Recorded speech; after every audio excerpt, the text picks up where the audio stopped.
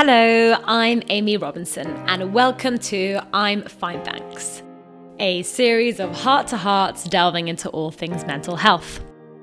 Today's episode, we're talking to marketeer, entrepreneur, and founder of Now We Win, Ed Stoner. Ed has been on a journey with gambling addiction from a young age and is now wanting to speak out and be open about his story to help other people that may relate to his story. Ed this year has founded Now We Win, a social enterprise to help people recovering from gambling addiction. We talk about the power of sport and how it has the power to change people's lives, from a societal impact, but also the parallels between pushing yourself in sport to reap the rewards and how that mental reprogramming gets filtered into our daily lives, something that is very much at the heart of the Now We Win sessions. We also discuss the importance of having a goal, living with meaning, that perhaps this goal of freedom from obligation perhaps isn't actually one that we should be striving for, and how important it is that to have that external structure to feel as though we're living with purpose. Ed Stoner, welcome to I'm Fine Thanks. Thanks, Ed, for coming and chatting to me today.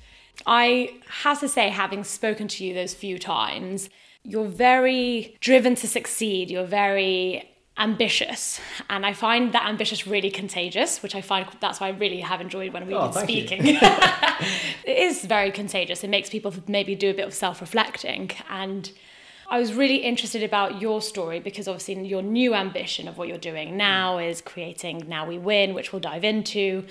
But what I love what you're doing with what you're doing now is creating something positive out of a darker time in your life. And that's something I've noticed so much with doing this podcast is everyone that I'm speaking to, the correlation theme, though every story is very, very different and they all come at different angles, the ongoing theme is that we utilize our darker times to get us to where we are, but yet we're not willing to talk about those darker times. So I'm curious, before diving into your story, how do you feel now talking about your battles with gambling? Yeah, that's a really great point. And you're right, people hero their dark times. Almost every prominent person now openly speaks about how difficult their scenarios in past was. But they can do that from a position of strength. And when you speak about such sort of difficult times that may not necessarily reflect that well on you in wider society, I think it's important to be vulnerable and not just show people the journey from if and when you do succeed, but to speak about it straight up. So yeah, I guess I'm still making my way in the world. You know, I'm not like a multi-millionaire or like a celebrity who's suddenly made it. I've had 6 years of not gambling. I still definitely have my ups and downs, but I felt like now would be an interesting time to talk about it, try and create some positive change from it, but also tell a story that hopefully can be a bit more relatable to young people out there and to people who are in situations a bit more similar to mine than maybe a Prince Harry or a David Beckham. Yeah, and this kind of ambition that I have seen very prominent when I chat to you, it's almost, entrepreneurial, risk-taking. Was it something that you've always been that way, or have you almost rechanneled that risk-taking from gambling into other areas of your life to, make you this entrepreneurial Well, persona? Ironic, using my risk-taking from gambling to set up a gambling recovery service. Who would have thought it? But yeah, I didn't see that coming. But I thought about this a lot because after I had my problems with gambling, I felt like the risk taker in me was the gambler in me. But the more I examined my past, the more I realized that I was always a very competitive, ambitious, and slightly creative. And I think now my narrative, to be clear on this, is, and what I genuinely believe, so this is not just fake stuff, is, I got waylaid by gambling for a few years of my life. And that was absolutely terrible and had shocking consequences. But in my recovery, while it was important to get on sort of more of an even keel, I really sort of recovered by embracing who I am rather than trying to completely remove that risk-taking side and thinking, I can never be an entrepreneur, or I now need to live like a monk for the rest of my life. And that's the message I'm also trying to send when it comes to gambling addiction. People are often, and unfortunately, kind of waylaid when they have the character traits that I have. because it is this sort of high octane like mentality. Yeah. But it doesn't mean that you can't move on from those difficult times and learn to sort of temper and channel those energies into better places. Yeah. And I'll give you an example. Like I have an ability to have stretches of unbroken focus. I have an Excel document where if I'm working, I note the time, and if I pick up my phone or if I go to the toilet or if I'm distracted for more than a minute, then I note down the time to clock out of that spell of work. Oh, wow. Yeah, like it's serious, but there are so many distractions these days. Yeah, I need to take a leaf out of that book. but genuinely, how I've been able to achieve anything in my career is by having those sort of unbroken spells of deep work. And there are parallels with being completely 100% absorbed in whether that's gambling and just in the kind of trances that I used to be, where maybe I'd be on Betfair for like 7 hours straight and just block everything else out. There's definitely opportunities for people to sort of channel their energies positively who may have had compulsive behaviors in their past. And I'm not advocating for like substitute addictions here. No, There's a big difference between me working on a marketing plan for 4 hours and then watching Netflix for 2 hours than what I was doing when I was gambling as a young man, when I was honestly 24 hours at times and just doing things completely detrimental to my health. So I really like that idea of not removing personality traits and also not being defined. So you're talking about saying that these are personality traits that you used to think was correlated with the addiction, with the gambling, but actually no, when you root down into it, this is mine. And yes, I used it for gambling, but that doesn't mean I can't still use that in other places. But they can still be a positive thing that I can be applying to other areas in my life. Yeah, well, I'd say I'm still deeply conscious of this, because now if you search my name on Google, my podcast interviews come up with me talking about my gambling. Now We Win comes up, and it was like very prominent on my LinkedIn. However, like I'm also an entrepreneur, and if I want to raise money from investors, I really wonder if it's going to have an impact in people's minds that, okay, well, this guy did have a gambling addiction 6 years ago. Maybe they think of the mantra of, once an addict, always an addict. Is he someone I want to trust my money with? Do you think some of that could also be your inner demons of your fear and all that time that maybe there was some secrecy and shame building, that can be maybe your inner demons telling you that? Wow. so yes. However, like it's almost a feeling of being handicapped by a stigma that I'm trying to break down. And it has definitely blown my mind. I got a flat recently as well, and with a flat, you have to do all the applications and all the financial checks, and you do your credit checks and your history. And I don't know if they also looked at my Twitter, which is me talking pretty candidly about losing extreme amounts of money, like when I was younger. So I feel like as a society that there's a lot of work to do, especially when it comes to addictions. Even the word addiction, I don't really like it at all. It's something that is stigmatizing. It's people being known as addicts. Yeah. Like, I'm just not running with the word addict. And I want to touch on some society and cultural references for people who have, and maybe the way that they've seen gambling. But I want to kind of dive first into your story, and I guess when did you first, start gambling, but also when did you first start getting that feeling, that rush, I guess, was addictive? Yeah, so I imagine most people listening have probably experienced the rush of winning a bet. Yeah. And me included. it's quite a nice feeling. You're programmed to get the dopamine hit, and you feel like you've beaten the system. And I think you're definitely afforded some like status and respect from others as well, even though it's mostly based on luck, right? So all of these things are things that I've craved, especially as a teenager. As I said, I've always had a bit of a chip on my shoulder, a bit of like extra ambition. I was known for being competitive. That meant when I went to Ladbrokes when I was 15 and started realizing that rather than just telling my mates who I thought was going to win the football, I could actually try and outsmart the system and try and make my pocket money that way. So it was a very, very young age. And I definitely had some fun gambling. And this is like a difficult admission to make because much of the recovery community is virulently anti any form of gambling. But it did serve a purpose in my life for some point. And that purpose was obviously misdirected and detrimental towards me, but I need to understand why I was gravitating towards it. And over the years, from the age like 15 onwards, I would increasingly try and make money betting on football and try and kind of get that high. At that stage, I was gambling mainly with other people. But when it got like really bad was when I left school and I took a year out and I spent a lot of time on my own. And I was thinking, okay, like now I actually need to make some decent money so I can go traveling or like do what I'd like to do. And I also discovered that it was a lot easier and quicker to log into Betfair than to go down to the local shop. So I lost that like layer of accountability to anyone. And Betfair, like it makes it seem like you're trading, not gambling. Even the ads now make it seem like a very professional operation rather than just, having a flutter or like having a punt. And this is when you begin to get ideas above your status. Like, oh, I'm a trader, or I'm someone who's not just a standard kind of layman. Yeah, the gambling escalated then. And I feel that if I maybe had another entrepreneurial project, it might not have been something that really ultimately hooked me the way it did.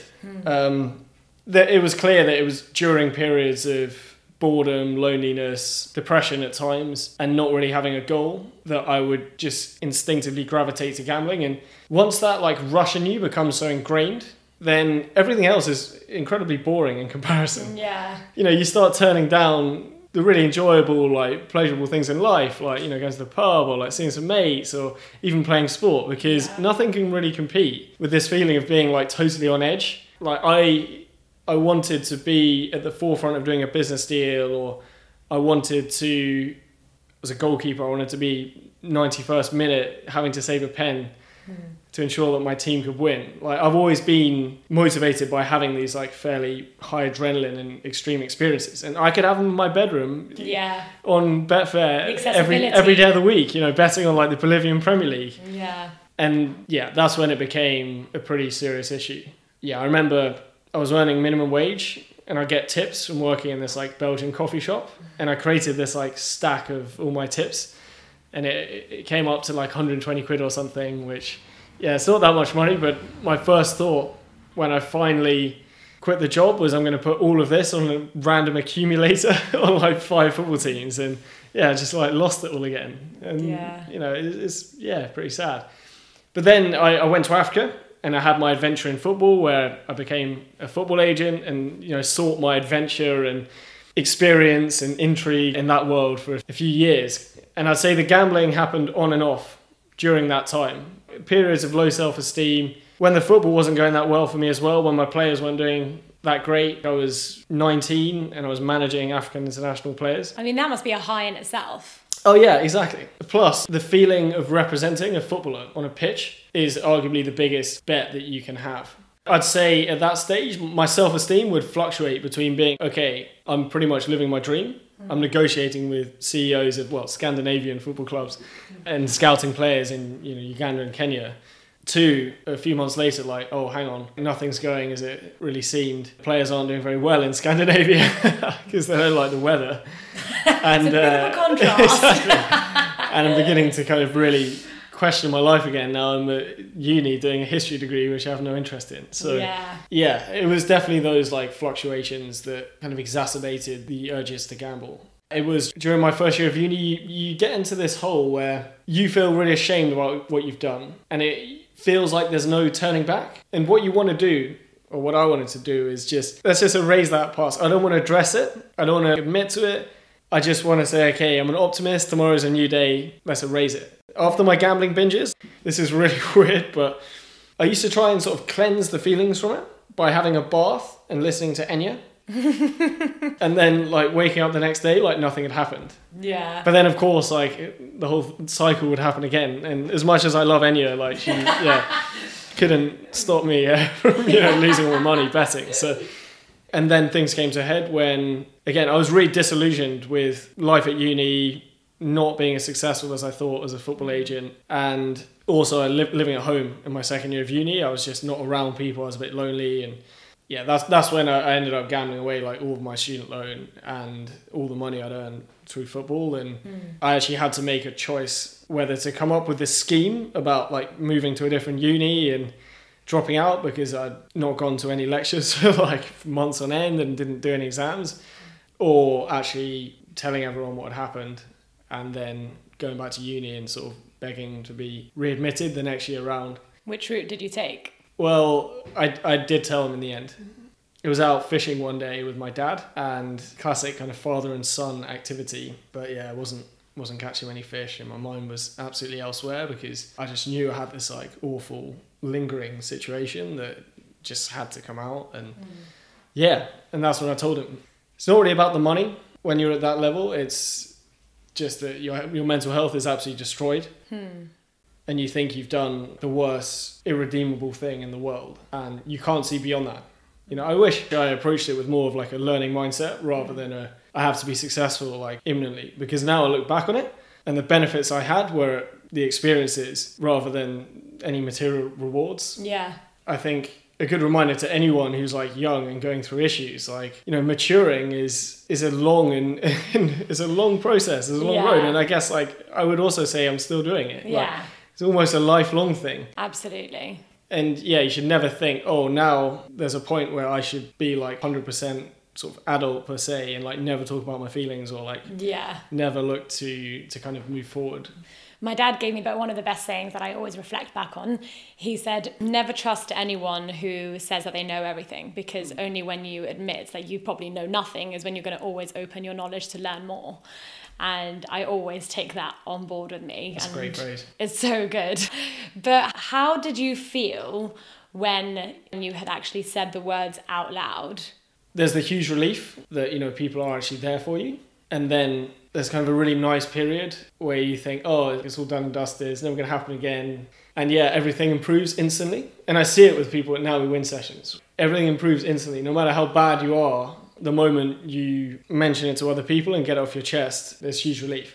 However, this is something I don't really like reminding people, but I feel occasionally I have to. You know, addiction is a really awful and pernicious thing.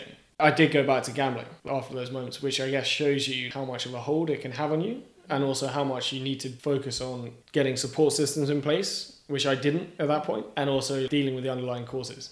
So I stopped gambling for like 6 months, and then when I had a period of feeling really low and wanting to make money and wanting to make the money back that I'd lost, and also I was a bit off the hook at that stage, like no one really thought I was going to do it again. Well, I did. I didn't really have a set goal or a set plan. I knew it was a bit of a vulnerable time. Yeah, just slipped back into this trance of betting all my money on the French Open in 2 days. Don't even really like tennis. And yeah, so it felt like back to square one again. But now it's been like 6 years. So when was your last bet? June the 7th, 2014. And that's etched in my mind. And I think it is good to have those sort of moments where you draw a line in the sand. In the intermittent years, there are maybe a few behaviours that I've undertaken that could be construed as gambling. And I know I can't invest in stocks. Yeah. And in business as well, maybe there are like a couple of moves, which yes, I'm like a risk-taking entrepreneur, etc. But it's a fine I still line. can't. Yeah, exactly. It is a fine line. And it's one that I feel like I'm in a space where I'm navigating. Yeah. Whereas 4 years ago, I don't think I was as conscious of that and really saw the gambling as just a very separate thing rather than something that is still like active in a way. Do you have a support network around you now that helps you kind of keep that fine line in place? Great question. Well, I'd say the Now We Win sessions every week at the moment, and the fact that I've and you're hosting them. Yeah, exactly. I'm hosting and facilitating them. Now it's at the point of no return because I've also spoken about it publicly. I'm here speaking to you, so thanks. That's your accountability. Accountability buddy. Over the years, I've seen various life coaches and therapists at sort of particularly difficult moments, which has been really helpful. I think it's a case of just being ultra conscious. And do you see patterns now, like what was we were saying, the patterns of the risk taking and how it's such a fine line, but do you see that stuff like even social media or on your phone or computer, like because also betting, you're talking about it being online, so and I think we underestimate how addictive technology is. How do you kind of find that parallel? So I'd say firstly, I don't really get urges to gamble anymore. There's addiction, and then there's like a period of recovery, and then for most people like me who when it's been many years is, kind of back to almost a state of your normal traits. And as I said, originally some of my normal traits are like risk-taking and getting like quite focused on things, being a bit like compulsive. And definitely would be more liable to becoming tech addicted and have to sort of keep a lid on it. As I say in the Now We Win groups, like these guys they're Zen masters of habit formulation. And that's what we're up against. Yeah. Like the geniuses who work for, Betfair, William Hill, etc.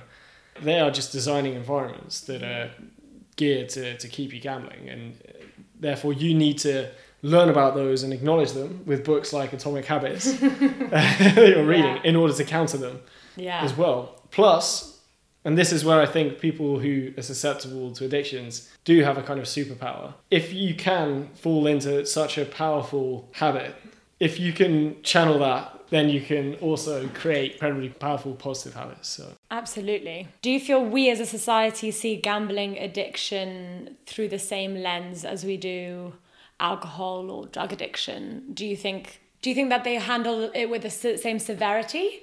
I feel like there's maybe even more of a stigma around gambling addiction because there's no substance involved. So people feel like it's purely a moral failing.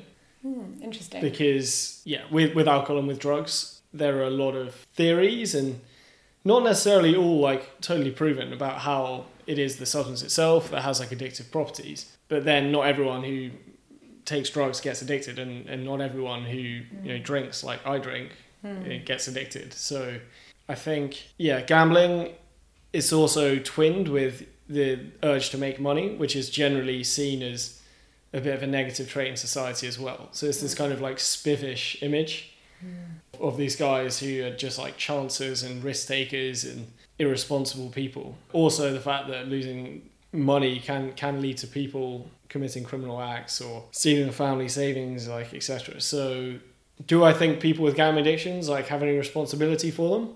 It's a very hard moral question. I think you can be responsible for some of the circumstances that lead to an addiction by not sort of seeking help, by not realizing that this was becoming a destructive force in my life earlier. Like I probably have some culpability, and that's a hard thing to feel. However, it is an illness, and creating sort of more shame and responsibility and stigma around that doesn't help people to get help. I also think, I think from observing, and funnily enough, I've only really observed it or thought about it more this year, and I don't know if it's because I'm getting older, our capacity or lack of, I should say, for error in our society, whether it's in our family or like in a work environment. For example, if you've got it wrong, not necessarily telling your employee like, oh, you've messed up or whatever, and as opposed to creating space for error to learn and grow, and almost that everyone ends up fearing that punishment because there's no room for getting it wrong, that then people keep it more of a secret for a lot longer length of time. Did you find that? Absolutely, yeah. It's also a matter of personal pride, and I think being a fairly sort of competitive man, admitting that you've made mistakes and screwed up in order to prevent them becoming even more destructive is just like a huge trait that we should all be learning. And, teaching and should just be present. Creating a trusting and positive environment where people can be open is hugely important. I found this tweet of yours the other day and I loved it, so I pulled it out. Major learning of my 20s. I prefer to be borderline stressed and emotionally uncomfortable, trying to do something than not have anything to do at all. I've hung out with too many depressed millionaires to know that having something that fills you with passion is what truly makes you rich. Yeah, and this is something I learned last year. It's when I left my job at Adidas and sort of struck fortune by landing a consultancy contract with them straight after. Essentially gave me freedom for like 6 months or so I felt. And, I'd left this like tightly controlled environment, which was amazing. I had 4 years there. I had a community. I had people keeping me accountable. I had shared goals.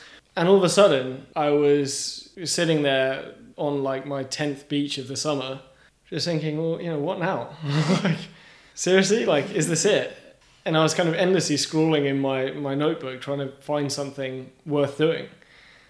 And I did. I went back to Africa. I traveled around in Europe. I tried to reignite so many passions from within But in the end, and this is being very like open and honest, doesn't reflect well on me at all. I just went home and had a bit of a sad time for a few months when I could have done so many different things with that time.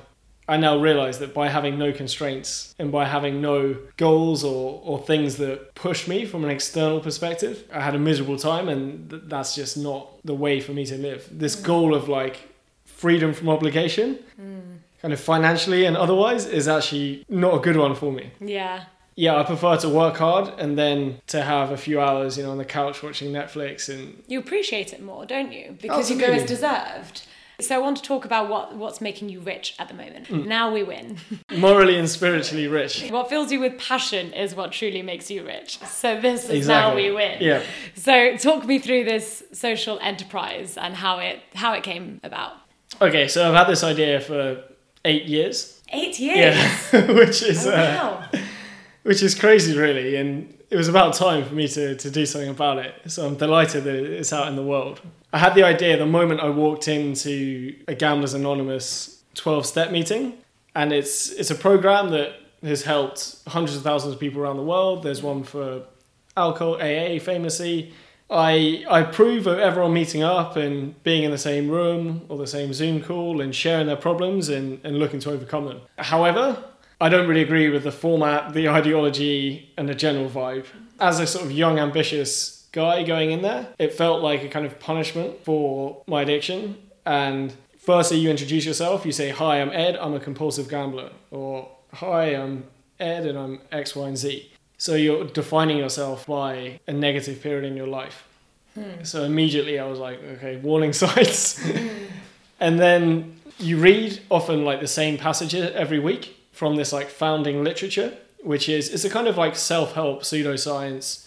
And there are a couple of the steps in there that I fundamentally disagree with and just didn't sit right with me. Such as? One is like remove your defects of character. Oh, wow. Which is like very specific on, okay, you're sort of a bit of a failure and you need to totally change who you are. So yeah, there's also like quite a strong religious element. And although it's downplayed by a lot of people, it's there in the text. And also the groups are a bit hierarchical about who has the most clean time and like everyone writes it down. And yeah, I've been to a lot and they help me. So it's hard for me to say this. Because by going to the meetings and by meeting other people and being accountable to them, I was helped. However, like just because something helps you and there's some value in it, it doesn't mean that there can't be alternatives. Yeah. Or that they can't be improved or changed in some other regards. So my idea, which I had in that very first session, was how about combining this with a workout and creating this positive space where people could talk about their issues, but then also talk about the future and then get the endorphins going by doing some exercise and really kind of look forward. So the idea is that you can take the best bits of the 12-step programs, which are the camaraderie, the accountability, like some of the rituals even, and you can really create a modern sports-based alternative. So yeah, that was the idea for Now We Win. And during my time at Adidas, actually, I created the Instagram page and I was thinking about my approach to recovering from addiction. And Now We Win was just a phrase that I felt, this is something that really describes it. And it's a bit like corny or like, there's a guy in the room who said, when you quit gambling, you start winning in life. And that's the mantra. As I said, I believe in a lot of people who have problems and addictions, and especially because there has been some energy channeled into them. They're not just sitting there doing nothing. These guys have often been waylaid. And that's why I think there can be so much potential for people's recovery. I actually pulled out to kind of touch on what you just said about the amount of energy that gets put into it, because something that I really love about Now We Win is the language you use around it. Again, I guess also that falls into what you were saying with when you were going to these GA meetings, that the language around it is quite negative. And something that I read from Now We Win was addictions require the energy of a full-time job. And when you channel that into something positive, the world becomes your oyster.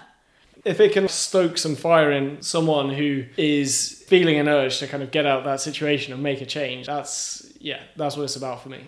What I love of also the fact that you're bringing in sport into this is because I know from even my yoga or because I go to Barry's boot camp a lot, how your mind tells you, I can't do this at all. But when you finish, that kind of, I've done it, and that's a rewarding sensation that you have. I feel it must be a mental massage that we're almost activating to shift pattern thinkings. And I think that must be really powerful to bring into places like Now We Win. Absolutely. And after you go for a run, after you do a workout or a yoga session by Amy at Now We Win, like it is the greatest like natural high that we can get. And you've deserved it. And you've earned it. And there's a correlation between the work you've put in and how you feel. And for gambling especially, you're looking for shortcuts. You're looking at a 2-minute betting session that can try and recreate that high. But if you're re-establishing that link, as you said, between having to push yourself and then feeling rewarded in a good way, then that can displace these urges to gamble. I know everyone's journey is completely different. There is never a one size that fits all. But is there a theme that you see with all the different groups of people that you're having on Now We Win? Is there like one thing that stands out? Absolutely. I think it's no coincidence that of our like regular members, about a third are people who play very high level football. And it's very clear that the same single-mindedness and competitiveness that's needed to thrive in sports like has a high correlation with susceptibility to addiction. And it was Andros Townsend, the former Leyton Orient loanee and Palace player, speaking about his gambling addiction that really reinforced that to me and actually inspired me to speak out, considering the links with sport. Yeah.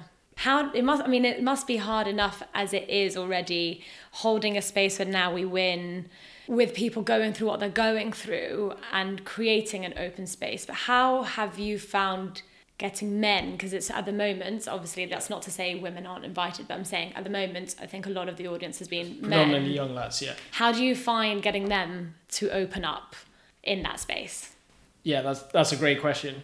And I'd say often when people have been through incredibly difficult scenarios, it can become a vehicle for not just being open about those, but being open more generally. So when people come to a Now We Win session and commit to it, they are showing up, and I respect everyone who shows up, and they are being trustworthy with the other members not to speak about these things publicly. They are putting their egos aside and being willing to share their vulnerabilities too. So creating that safe space, I think for me, is firstly about leadership. I've shared some stuff in there that I've definitely not shared with my close friends or my family, and I think by being open and honest and encouraging that, it's something that can help the other guys to get involved as well. I mean, talking allows others to talk, doesn't it? That's been my biggest learning from doing even this podcast. And I'm reading this book at the moment by this lady called Glennon Doyle, and she said there's no such thing as one-way liberation. Once you've liberated yourself, it has that trickle-on effect. You liberate your parents, you liberate, and she was talking at it from also a mother aspect. She's like, when I started living my true self, I allowed my kids to start doing it too. But that doesn't mean that that's not applicable to everywhere. No, that's really good. Yeah, I like that a lot. It's definitely a kind of waterfall effect on these calls as well.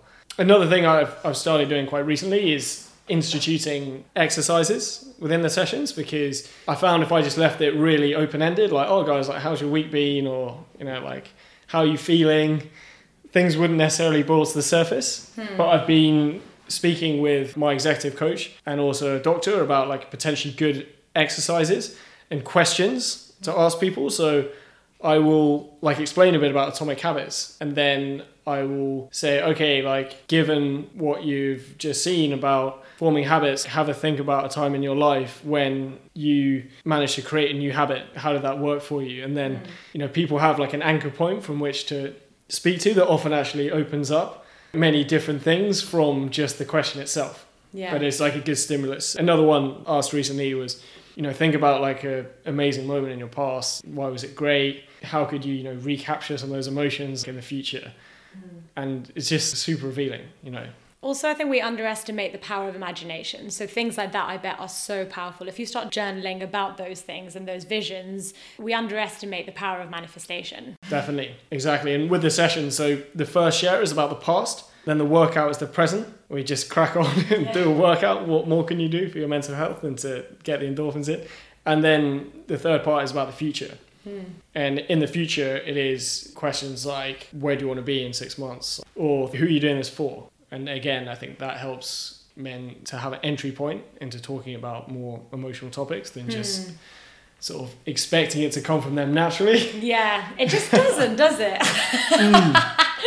But I've realised, I think, because for me, communication comes very naturally, I'm very aware when communication doesn't for others. If we don't talk, we lose the language and then actually unable to explain yourself because you never have had to. And I think that's so terrifying. When I started to think about it like that, I was like, people are losing their language to explain themselves.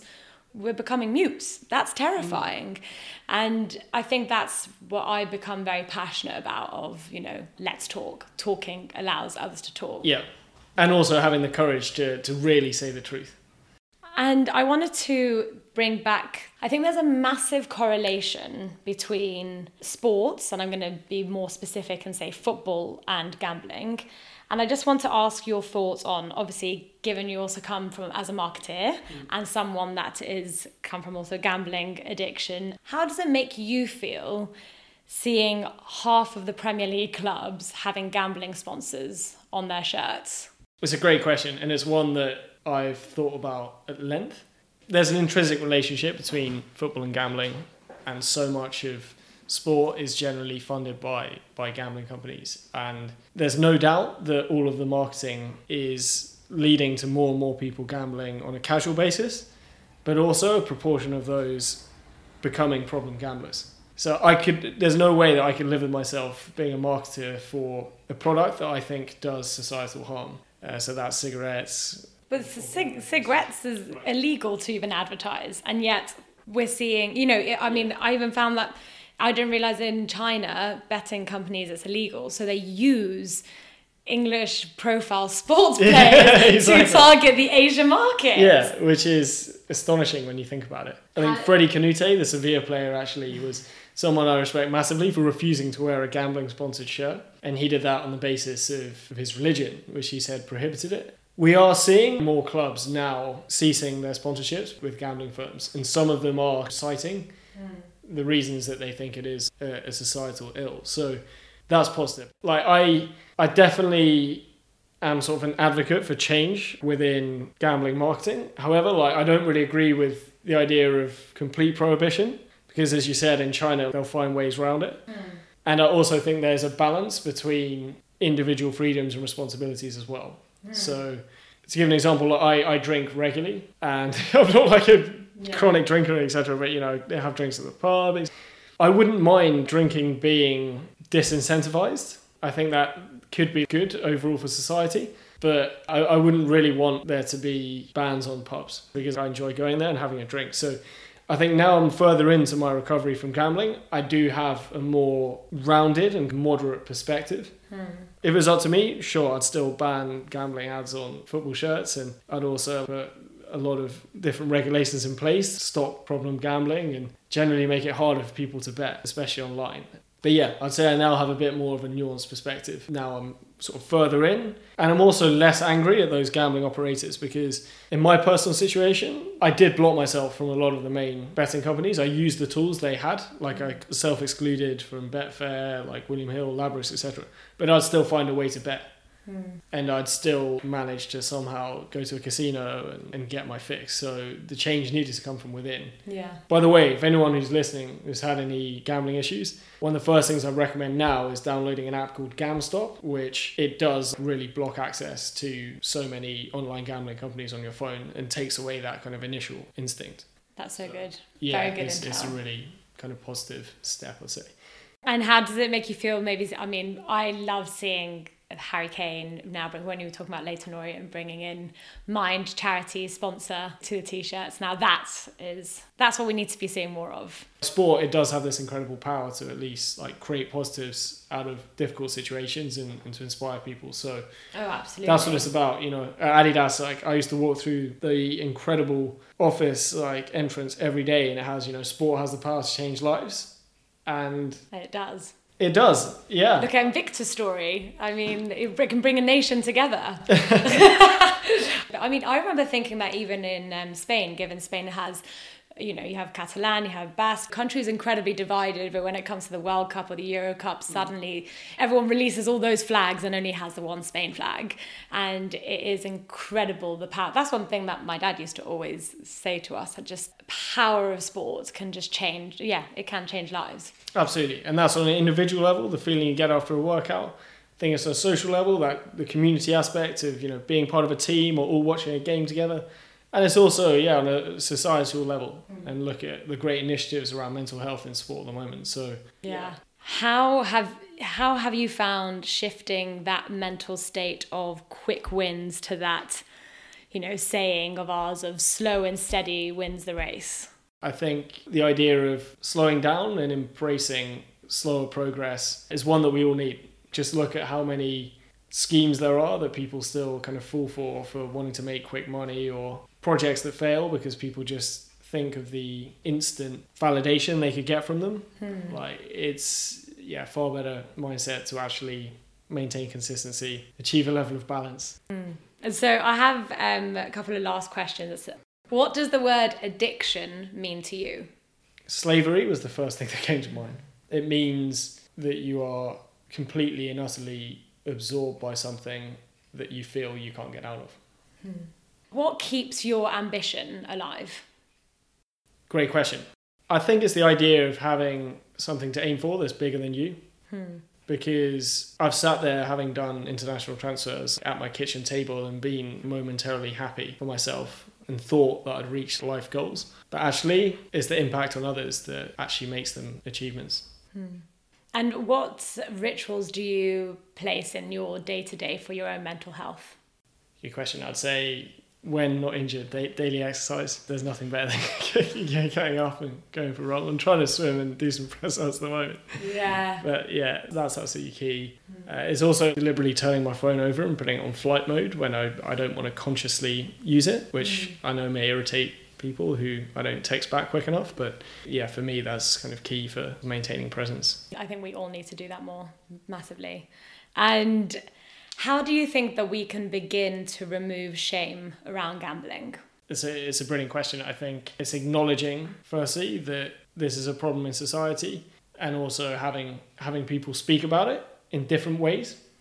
Not just wheeling out people who are talking only about their losses and only about how destructive it is, but also opening up the conversation to people who can talk about life after gambling and how they got out of it, and also to lighten the conversation. There's a guy called Gambling Guard who's doing these amazing TikTok videos at the moment, which are educating young people about gambling addiction in just a really fun and more intuitive way. And this is also part of Now We Win, using sport and not just talking about the doom and gloom of what an addiction entails, and also the difficulty of recovery at moments, but being more on the positive side. So.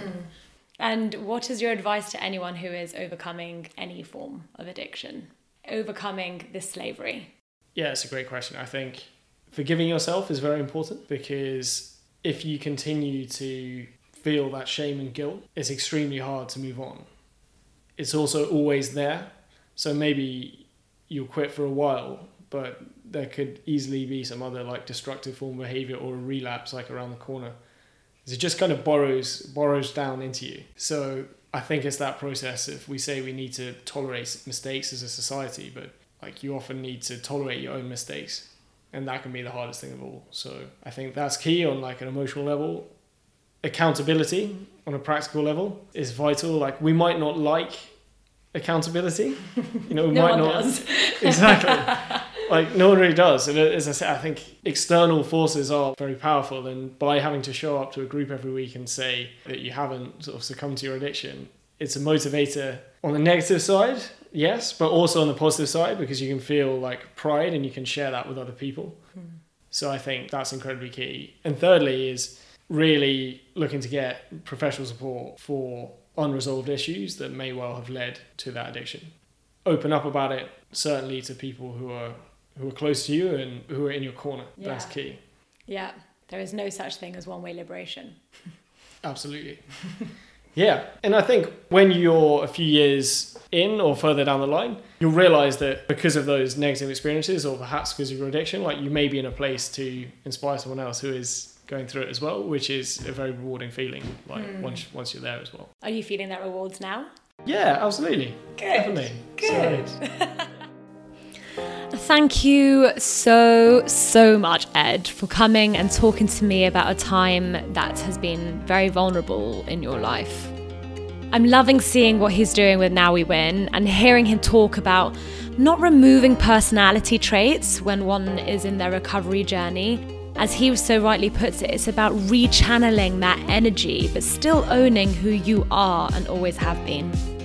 You can find in the description notes to this podcast links to Now We Win, as well as Ed's socials, where he speaks very openly about his journey and challenges people's thinking patterns, something that we probably know by now that I am all for. I've also placed in the description notes a link to GamStop, the app that Ed referred to that puts controls in place to restrict online gambling activities. Anyways, thanks for tuning in, and until next time.